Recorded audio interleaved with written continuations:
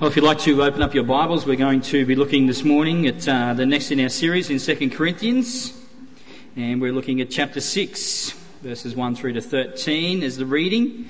But I'll only be focusing on the last three verses, 11 through to 13 this morning. If you've got your Bibles there, turn with me. Otherwise, you can follow along with me behind me off the sides on the screen. Going to take a bit of getting used to, isn't it? Hey? But hopefully it will make things a bit more visible to people. With the screen only in the one place, we had a number of people sort of saying it was getting very, very hard to see it, especially towards the back of the church. So we've moved it to either side, and hopefully that's going to be a lot clearer for everyone as we move ahead. 2 Corinthians 6, beginning at verse 1. Working together with him, then, we appeal to you not to receive the grace of God in vain. For he says, "In a favourable time I listened to you, and in a day of salvation I have helped you. Behold, now is the favourable time. Behold, now is the day of salvation. We put no obstacle in anyone's way, so that no fault may be found with our ministry. But as servants of God we commend ourselves in every way, by great endurance, in afflictions, hardships, calamities, beatings, imprisonments, riots, labours, sleepless nights, hunger, by purity, knowledge, patience, kindness, the Holy Spirit, genuine love, by truthful speech, and the power of God, with the weapons of righteousness for the right hand and for the left, through honour and dishonour, through slander and praise. We are treated as impostors and yet are true, as unknown and yet well known, as dying and behold we live, as punished and yet not killed, as sorrowful yet always rejoicing, as poor yet making many rich, as having nothing yet possessing everything. We've spoken freely to you, Corinthians. Our heart is wide open. You are not restricted by us, but you are restricted in your own affections. In return, I speak as to children, widen your hearts also. Let's pray. Father, we want to thank you this morning again for your incredible grace and love towards us, displayed so wonderfully through the Lord Jesus Christ, through his life, death and resurrection. We thank you this morning that as we meet together here in this place, that we know that you are here with us. Lord, your desire is for us to walk with you day by day in fellowship, being guided by your Holy Spirit and through your word. We want to pray this morning that as we spend time just pondering on just a few verses of this passage this morning, this whole aspect of what it means to have hearts that are wide open, Lord, help us to see first and foremost your heart wide open to us. And may that inspire us to have hearts wide open to those around about us, but most significantly to you today. For we ask it in Jesus' name. Amen. Hans Christian Andersen wrote a book many, many years ago called The Little Mermaid, which Disney made into a film.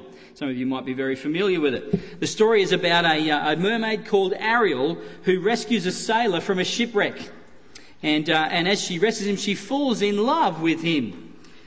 But in the original fairy tale, this little mermaid, Ariel, gives up her voice and exchanges her tail in order for a pair of legs and feet, so that she can actually go and live in that land above the sea, that she can pursue this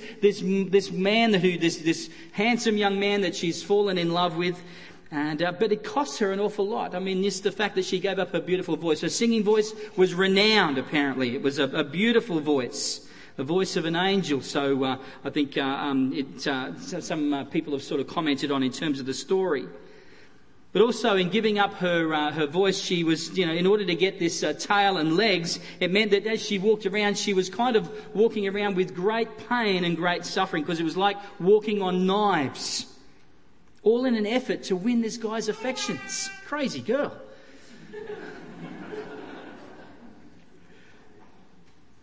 The sad part is that he doesn't even recognise her. He doesn't even give her a second look, a second glance, because he has eyes for someone else. Poor Ariel. Now, in the Disney version, which is the happy ending, she gets the guy. But of course, in Hans Christian Andersen's original novel, she doesn't. In fact, that her love continues to go completely unrequited. It was never ever reciprocated. Love that goes unreciprocated. A love that is so deep and so incredibly powerful, and yet is never ever returned in like kind. It can be really hurtful, can't it? It can be incredibly hurtful. In a sense, that's what these verses in 2 Corinthians chapter 6, particularly verses 11 to 13, which I'm going to be focusing on today in our message. It's really talking about this love that has been displayed by people towards the believers in Corinth, the Corinthian Christians, the church, and yet they themselves have not reciprocated that same love in kind. See, the Apostle Paul had sacrificed an incredible amount for this particular church. He had been the one whom God had used in order to first go to this place and to preach the gospel, and through his preaching, people came to faith in Jesus Christ. Paul had gone to incredible lengths in order to be used by God, to be God's instrument of bringing about people coming into the kingdom of God, of people who are being saved. So in essence, they were his spiritual children. And Paul was more than happy to do that. He was more than happy to serve God in whatever way that God had desired for Paul to be used. And he'd done it and he'd gone to the Christians in Corinth and had preached them. It wasn't an easy job to do. Going into a strange city, a cosmopolitan city, a city where there was lots of religions and lots of idols and people who were living lives for themselves. He'd gone in there and he'd stood up for Christ and he'd boldly proclaimed the gospel of Jesus Christ into this situation, and had seen people come to faith. For Paul, any sacrifice for Jesus was worth it. Any sacrifice for Jesus was worth it. His love was not only motivated, though, by this love his love for Christ, but it was also motivated by love for the people. See, as Paul looked at these faces there in Corinth, as he looked at these people, he looked beyond the faces, he looked beyond the figures that sort of stood beyond, and he saw people, he saw human beings. He saw people who were desperately enslaved to sin. He saw people who were desperately enslaved to their own desires and gratifying their own desires and their own hearts, yearnings and things like that. He looked beyond, he saw through that and saw people who were desperately in need of coming into a living relationship with God through Jesus Christ.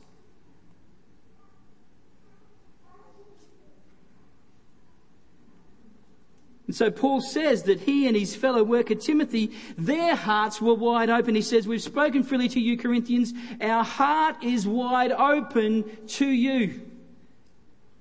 In other words, their hearts were enlarged towards them. Their hearts were, Paul had opened up his heart to make room for these people in his life, as did Timothy, his helper. There was so much affection that Paul had for these people because here were people who were loved by God. And because they were loved by God, Paul knew that he had to show that same love to them as well. It's quite amazing when you think about the kind of love that the Apostle Paul and his fellow worker Timothy had for the Corinthian church, particularly in light of the amount of rubbish that the Corinthians actually gave to Paul, the amount of heartache and the amount of rejection and opposition that they received from these people in this church. Having planted the church, having given so much of his life and his effort and his energy, his blood, sweat and tears to seeing these people come to a saving faith in Jesus Christ and start to be, nurtured and encouraged on that journey of faith, that walk of faith with Jesus Christ, these people had then turned in opposition to Paul. And instead of showing love, they showed anger and resentment and they said hurtful things about Paul. And they criticised him and they criticised his ministry.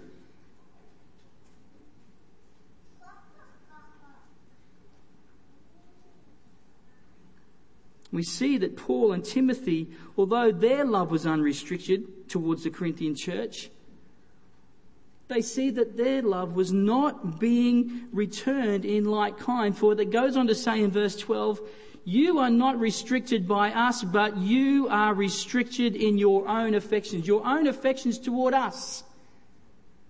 You have been restricted in your own affections.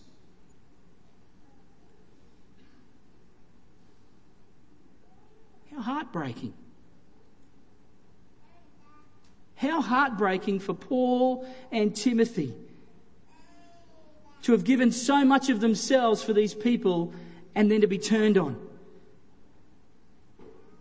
To having opened up their hearts so wide to these people, and yet these people restricted instead their hearts toward Paul and Timothy. All they received was rejection. All they received was that animosity towards them. They were restricted in their affections. That word restricted is quite an interesting word when you sort of start to think about. And to restrict is to really, really confine, isn't it? To choke, to pull back from, to prevent.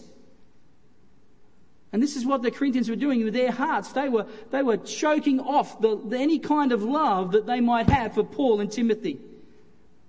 They were preventing themselves from showing any kind of affection or any kind of a warm embrace and taking Paul and Timothy into their own hearts and into their own lives.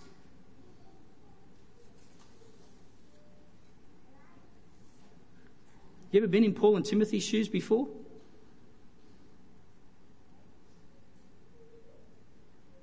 I know some of you have.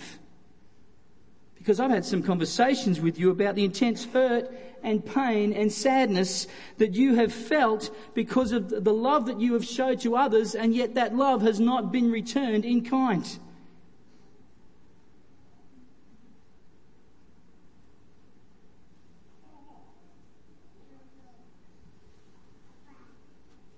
We've all got stories of showing love to people around about us. And instead of receiving love back, all we've received is rejection and animosity and hurt and pain.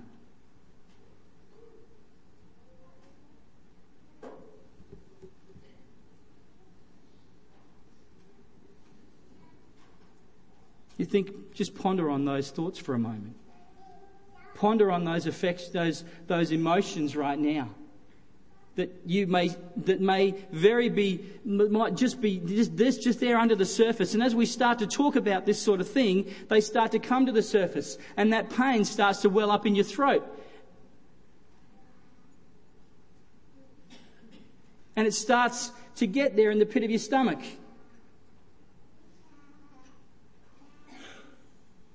And it's not pleasant, is it? It's not pleasant at all. It hurts being pushed to the outer. It hurts when people reject us and refuse us, when they push us to the outer instead of embracing us and bringing us in. What was Paul's response? Well, it was simply this in verse 13.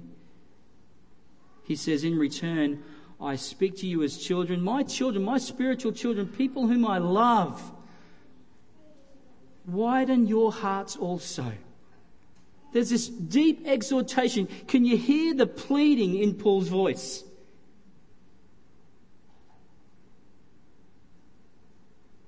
Where he says to the Corinthians, "We have widened our hearts to you. Please widen also your hearts to us.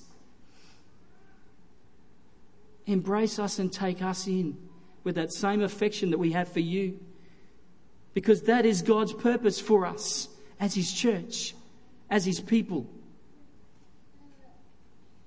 Make room in your heart. Show the same love for us as we have for you." And the challenge that I want us to focus on this morning is this, is to ask us, each and every one of us this morning, how wide are our hearts? How wide is your heart? How willing to embrace those around about you? How to open your heart up so wide that it is enlarged towards the people here in this community of faith here at North Pine Baptist Church, but also to the community of people around about us. Because it's no different for us today as believers living in this particular point in time as it was for the Apostle Paul living back in his day. As we walk out there into our community each day, the same kind of challenges, the same kind of issues, the same kind of circumstances face us that the Apostle Paul faced in his day. And the people that are out there, as well as the people who are in here, they're not just faces. But they're human beings with emotions and hurts. They're human beings that are struggling to sometimes keep their heads just above the water in all of the struggles and all of the hardships and things that they're going through in their lives. But most significantly, as well as in here as out there, there are people who do not yet know Jesus Christ as their Saviour, who are lost in darkness. People who are enslaved to their sin and to satisfying those desires within them. Not realising that kind of, trying to go after and satisfy those desires and those yearnings within our hearts are actually leading them on a path of destruction, to eternal destruction.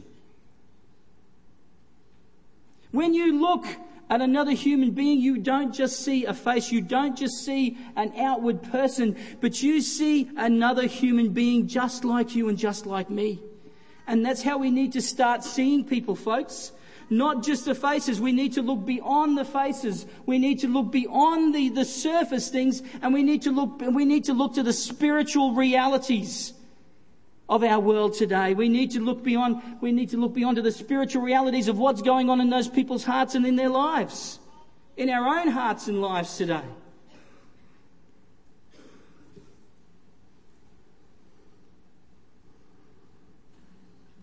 I ask the question again. How wide is your heart? How wide is it? How open is it to the love that God has for you and for the love that God wants to show and demonstrate through you to our world around about us today? Because love is the foundational principle of the Christian life. If you haven't already guessed that yet, let me give you the tip. Love is the foundational principle of Christian life. It is the defining characteristic of a true and genuine discipleship. John chapter 13, verses 34 to 35, Jesus says this. He says, "A new commandment I give to you, that you love one another just as I have loved you. You also are to love one another. And by that love that you have for one another, will people know that you are my disciples." Is that the kind of love that we exhibit in our lives? That as people look at us and they see the example, they see that love worked out in practical ways in our life, are people able to say, you know what, that person is a follower of Jesus Christ because of the incredible love that they have for people around about them? Can that be said about you this morning? Paul says something similar writing to the church in Ephesus in Ephesians chapter 5, 1-2, where he says, "Therefore be imitators of God as beloved children, and walk in love as Christ loved us and gave himself up for us, a fragrant offering and sacrifice to God." And again, in Romans chapter 12, verse 10, Paul says, "Love one another with brotherly affection." And he goes on to say, "Outdo one another in that, and in showing honour to one another."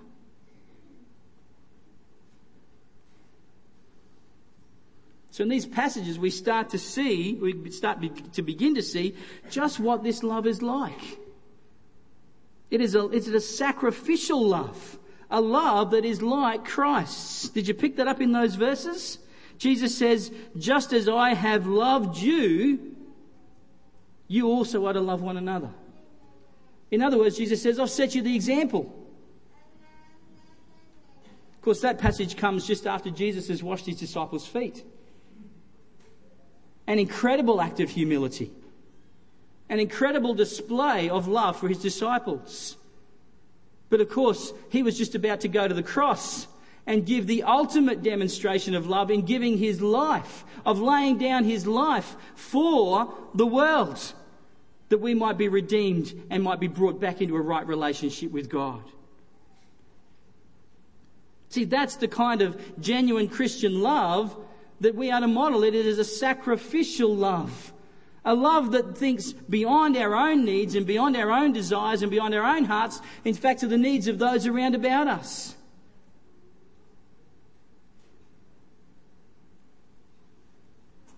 That genuine Christian love is also described for us in 1 Corinthians chapter 13, verses 4-6. Let me just read you those verses very, very quickly. You've only got to flip back a couple of pages in your Bible if you want to follow along. 1 Corinthians 13, verse 4-6 says, "Love is patient and kind. Love does not envy or boast. It is not arrogant or rude. It does not insist on its own way. It is not irritable or resentful. It does not rejoice at wrongdoing, but rejoices with the truth." Paul says, you want to know what love looks like? Here it is in practice. Paul is speaking about things which are all about behaviour in these verses. Everything has to do with how we act. He said love is patient. In other words, it's long suffering. It puts up for long, just continues to put up with people. Speaks of an endurance in patience. An endurance that puts up with suffering and in fact taking personal injury ourselves without retaliating. Matthew Henry, the famous commentator, says this about being patient. He says, "Love can endure evil, injury and provocation without being filled with resentment, indignation or revenge." That's a challenge, isn't it? Love is patient. Love is kind, meaning that it seeks to pay back with kindness what is often received with in hurt.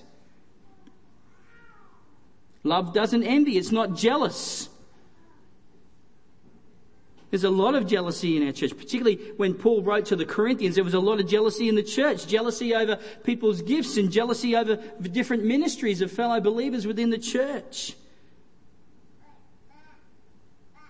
In fact, people can be jealous for all kinds of reasons, but what jealousy does is it leads to resentment, it leads to breakdowns in relationships, it leads to anger. And Paul says, so love doesn't get jealous. Neither does love boast. It's not about blowing our own trumpets, making ourselves look good. It's not proud.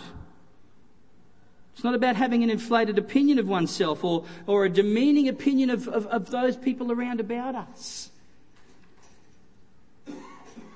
You know, we quite often cannot have, you know, in a way which we would automatically think that we have, you know, this inflated opinion of ourselves. But we can certainly look down our noses at those around about us very, very quickly, can't we? Love is not rude, meaning that it acts properly towards others, courteous, treating others with respect. It's not self-seeking or self-centered. In other words, it's prepared to give up willingly and gladly for the sake of others.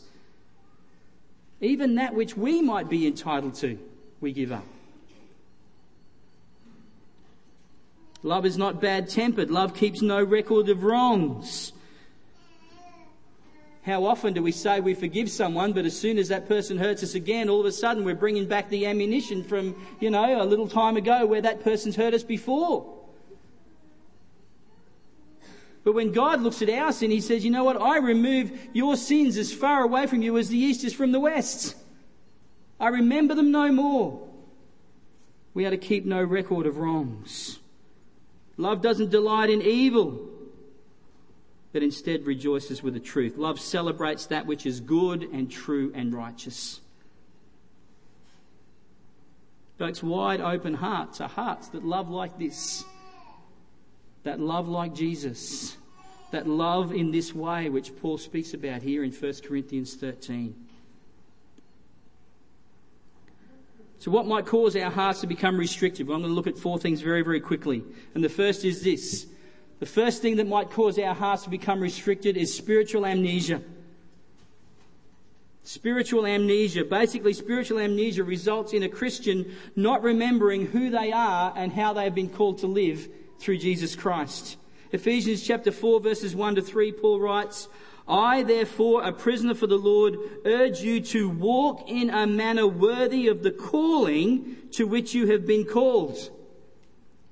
If you are a follower of Jesus, you have been called to be his child.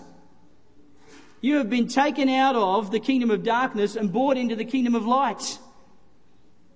You have been rescued. You have been given new clothes, so to speak. Your robes that were filthy as rags have been replaced with robes of righteousness, beautiful, clean robes of righteousness in Jesus Christ. And Paul says, walk in a manner worthy. Remember who you are.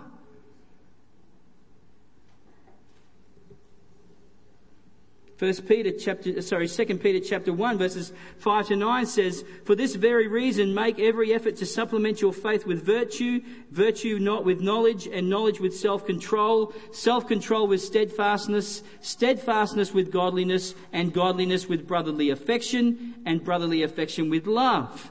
For if these qualities are yours and are increasing, they keep you from being ineffective or unfruitful in the knowledge of our Lord Jesus Christ. For whoever lacks these qualities is so nearsighted that he is blind, having forgotten that he was cleansed from his former sins. When we walk around in this spiritual state of amnesia or the spiritual state of blindness or whatever you want to call it, we forget about who we are, and these kind of qualities that we're supposed to be putting on as Christ's followers, they disappear.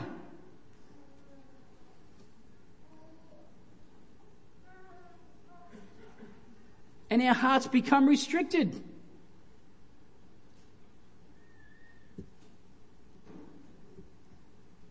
But it's not just spiritual amnesia. There's also a fear of getting hurt. Because loving others will always involve a risk.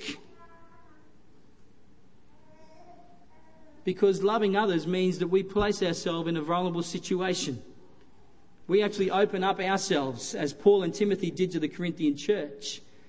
And of course, the risk is that love will not be reciprocated. It will not be shown towards us.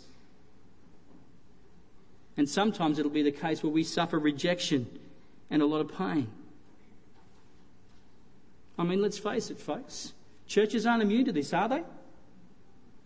Not at all. We're not immune to hurting one another, whether it be unintentional or intentional. And I'm sure we probably all have our own stories, as I said earlier, about the hurt that we've received through people from church. In fact, I think there are countless people living out there in the community today who were considered to be part of churches, but who have walked away because of the hurt that they have had caused to them through their interactions with Christians in their lives.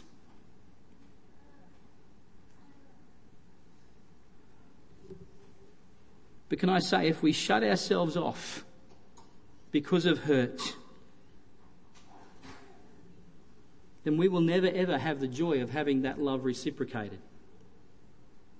If our hearts become more and more constricted and restricted, as we become more and more closed and insular, we will never ever be able to experience the joy of the kind of love that Jesus has planned for us.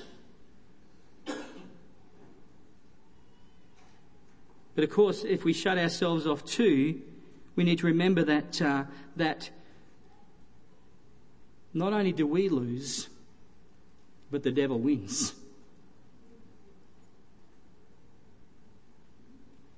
There's something to ponder, isn't it? If we restrict our hearts, if we shut ourselves off, then not only do we lose, but the devil wins. He wins in our life.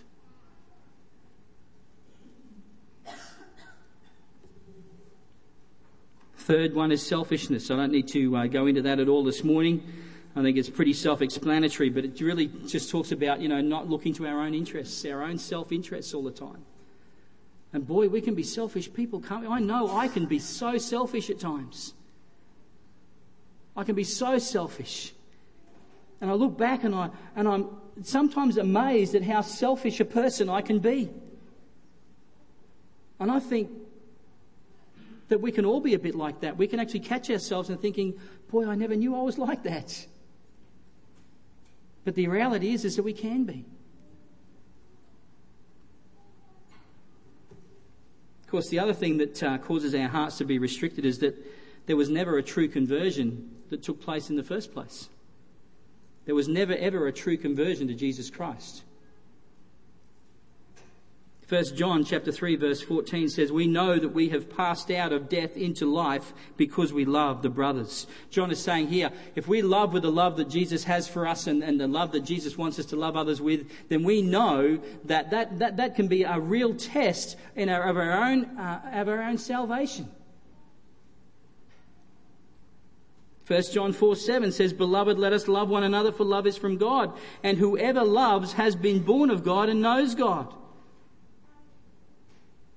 But of course the opposite is, whoever does not love does not know God, right? Has not been born of God. Galatians 5:22-23, Paul speaks about the fruit of the Spirit, the fruit of the Holy Spirit at work in our lives, a demonstration or a guide to the spiritual transformation that is taking place in our lives, albeit sometimes slowly or sometimes, in broader terms. But he says, but the fruit of the Spirit is love, joy, peace, patience, and goes on and on.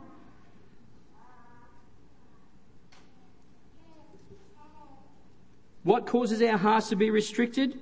By the way, these are not comprehensive, okay? Spiritual amnesia, a fear of getting hurt, selfishness, or the true conversion has not taken place. So let's finish off with how we can cultivate open hearts instead. And the first is this, that we need to meditate on God's love for us. 1 John chapter 4 verse 11 says, beloved, if God so loved us, we also ought to love one another. In other words, he's saying, you know what? Think about God's love for us. If God has loved us to this extent and in this way, then surely we should love one another. Surely we should love others. Think about the love God has first, and then allow God's love to flow through you. 2 Corinthians 5:14. Just go back in the previous chapter. Paul says, for the love of Christ controls us, it compels us, because we have concluded this, that one has died for all, therefore all have died, and he died for all also that those who live might no longer live for themselves, but for him who for their sake died and was raised. Paul says, we're just so compelled by the love that Christ has for us, that he was willing to lay down his life for us, that I'm willing to lay down my life for him and for those people whom he laid his life down for as well. Romans 12:1 in the Living Bible says, "And so, dear brothers, I plead with you to give your bodies to God. Let them be a living sacrifice, holy, the kind that he can accept. When you think of what he has done for you, is this too much to ask?" When you think of what he has done for you, is it then too much to ask that you would present your body as a living sacrifice to him? Meditate on God's love. And don't be content with your current level of love. That's the second point. The Apostle Paul commended the Christians at Thessalonica on their love, but then he encouraged them to show their love more and more. 1 Thessalonians chapter 4, verses 9 and 10, he says, "Now concerning brotherly love, you have no need for anyone to write to you, for you yourselves have been taught by God to love one another. For that indeed is what you are doing to all the brothers throughout Macedonia. But," he says, "we urge you, brothers, do this more and more." You're living out God's love, and that's great, but don't rest on your laurels. Keep going. Keep moving forward. Keep, building on that love that you have for the people around about you. Do not be content thinking, you know what, I've reached that place here, my love for one another is not too bad, actually. God says, don't leave it there. Keep moving forward. Keep building on that love. Keep widening your heart. And as you open yourself up to God, God will help you to do that. God will actually help you widen up your heart so much that you never thought you had that kind of capacity in your heart in the first place.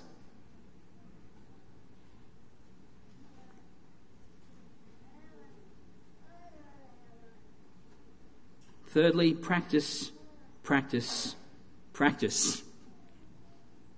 showing love. Find ways to show love to those around about you. Make it a goal each week to say, I want to show love to someone this week who I may not have shown love to before. But let me say this, that showing love will take time. So make time. Make time to show love. Showing love will take effort. Make the effort to show love. Showing love requires knowledge. So take the time to get to know people and their circumstances, so that you might see ways in which you can practically show love to them in their circumstances and their situations. And of course, showing love is an act of the will. So therefore, make that conscious decision to do so, to show love. Make it a decision of will in the mind and in the heart. How am I going to do that? Well, some simple ways of this. And maybe when you gather together around morning tea after we finish here this morning for a brief time, you might be able to share with each other how you might be able to show love, or some ways which we can show love to those around about us a little bit more. But some simple ways, 4 very simple ways of this. Make people feel welcome and important. You want an easy way to show love? Make people feel welcome and important. See beyond the faces. See people for people. Keep in touch. Keep in touch throughout the week. You know, one of the things that we do well in Baptist churches is we're creatures of habit. We sit in the same places at church every week, Sunday after Sunday. And we know the people who sit around us, don't we? Don't we? I would hope so. So, have a look around you right now thinking, so-and-so isn't here today. Oh, in fact, I haven't seen them for the last couple of weeks. Oh, well.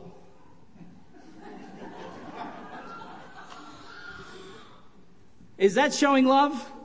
No. What is showing love?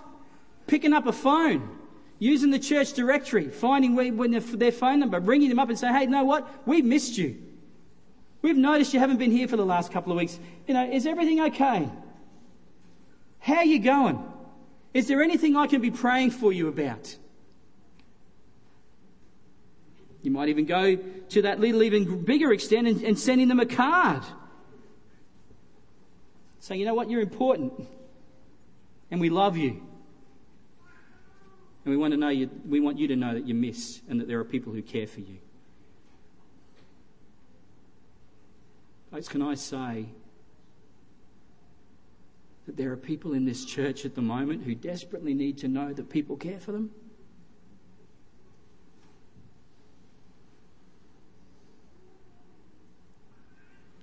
You have no idea of the hurt that just crushes my heart when I hear someone come to me and say, I just don't fit. I am on the outer all the time.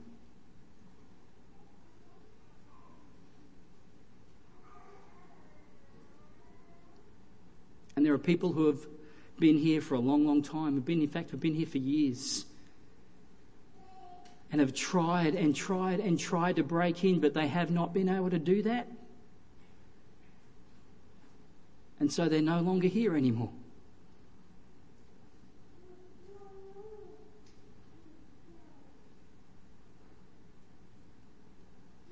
And oftentimes I'm the one who receives the phone call or who gets the visit from people who say,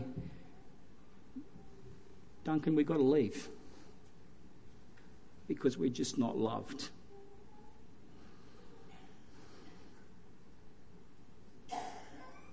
It breaks my heart, folks. And it should break every single one of our hearts.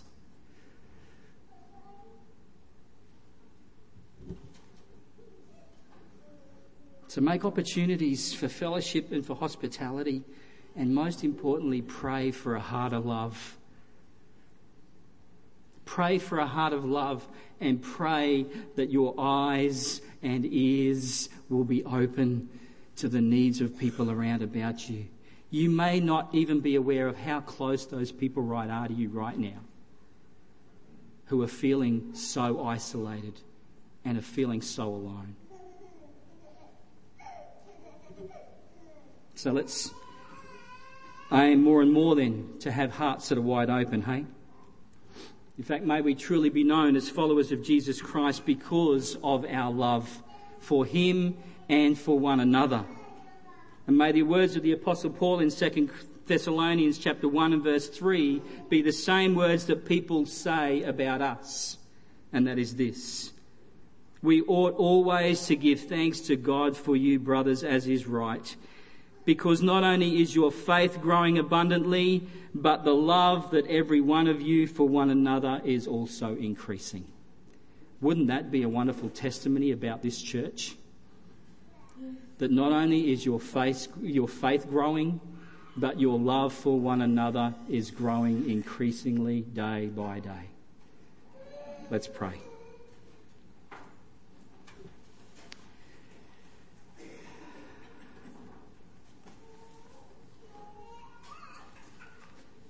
Gracious God and Heavenly Father, we want to acknowledge that your love for us is a love that is so hard to comprehend, because it is a love that goes far beyond any kind of love that this world has ever known and that we have ever known. It's a love that was willing to give everything in order to save us, in order to restore us and bring us into a glorious living relationship with yourself. To know that we have been adopted into your family as children, to know that there is nothing that can separate us from the love that is in Christ Jesus.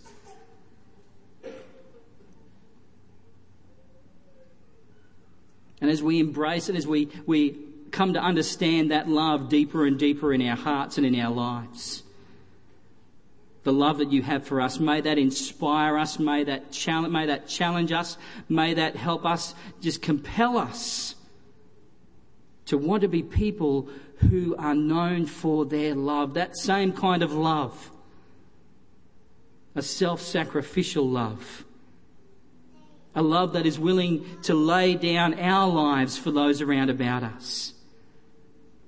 Help us to see beyond the faces. Help us to see beyond just the figures of people standing before us. Instead, help us to see beyond to the reality, to their reality, to perhaps the things that are going on in their lives, but most importantly to the spiritual reality. Help us see with eyes of faith. And may, as you work in us through your Holy Spirit, may we continue to become people who are known for their love for you, first and foremost, but in a practical love for one another.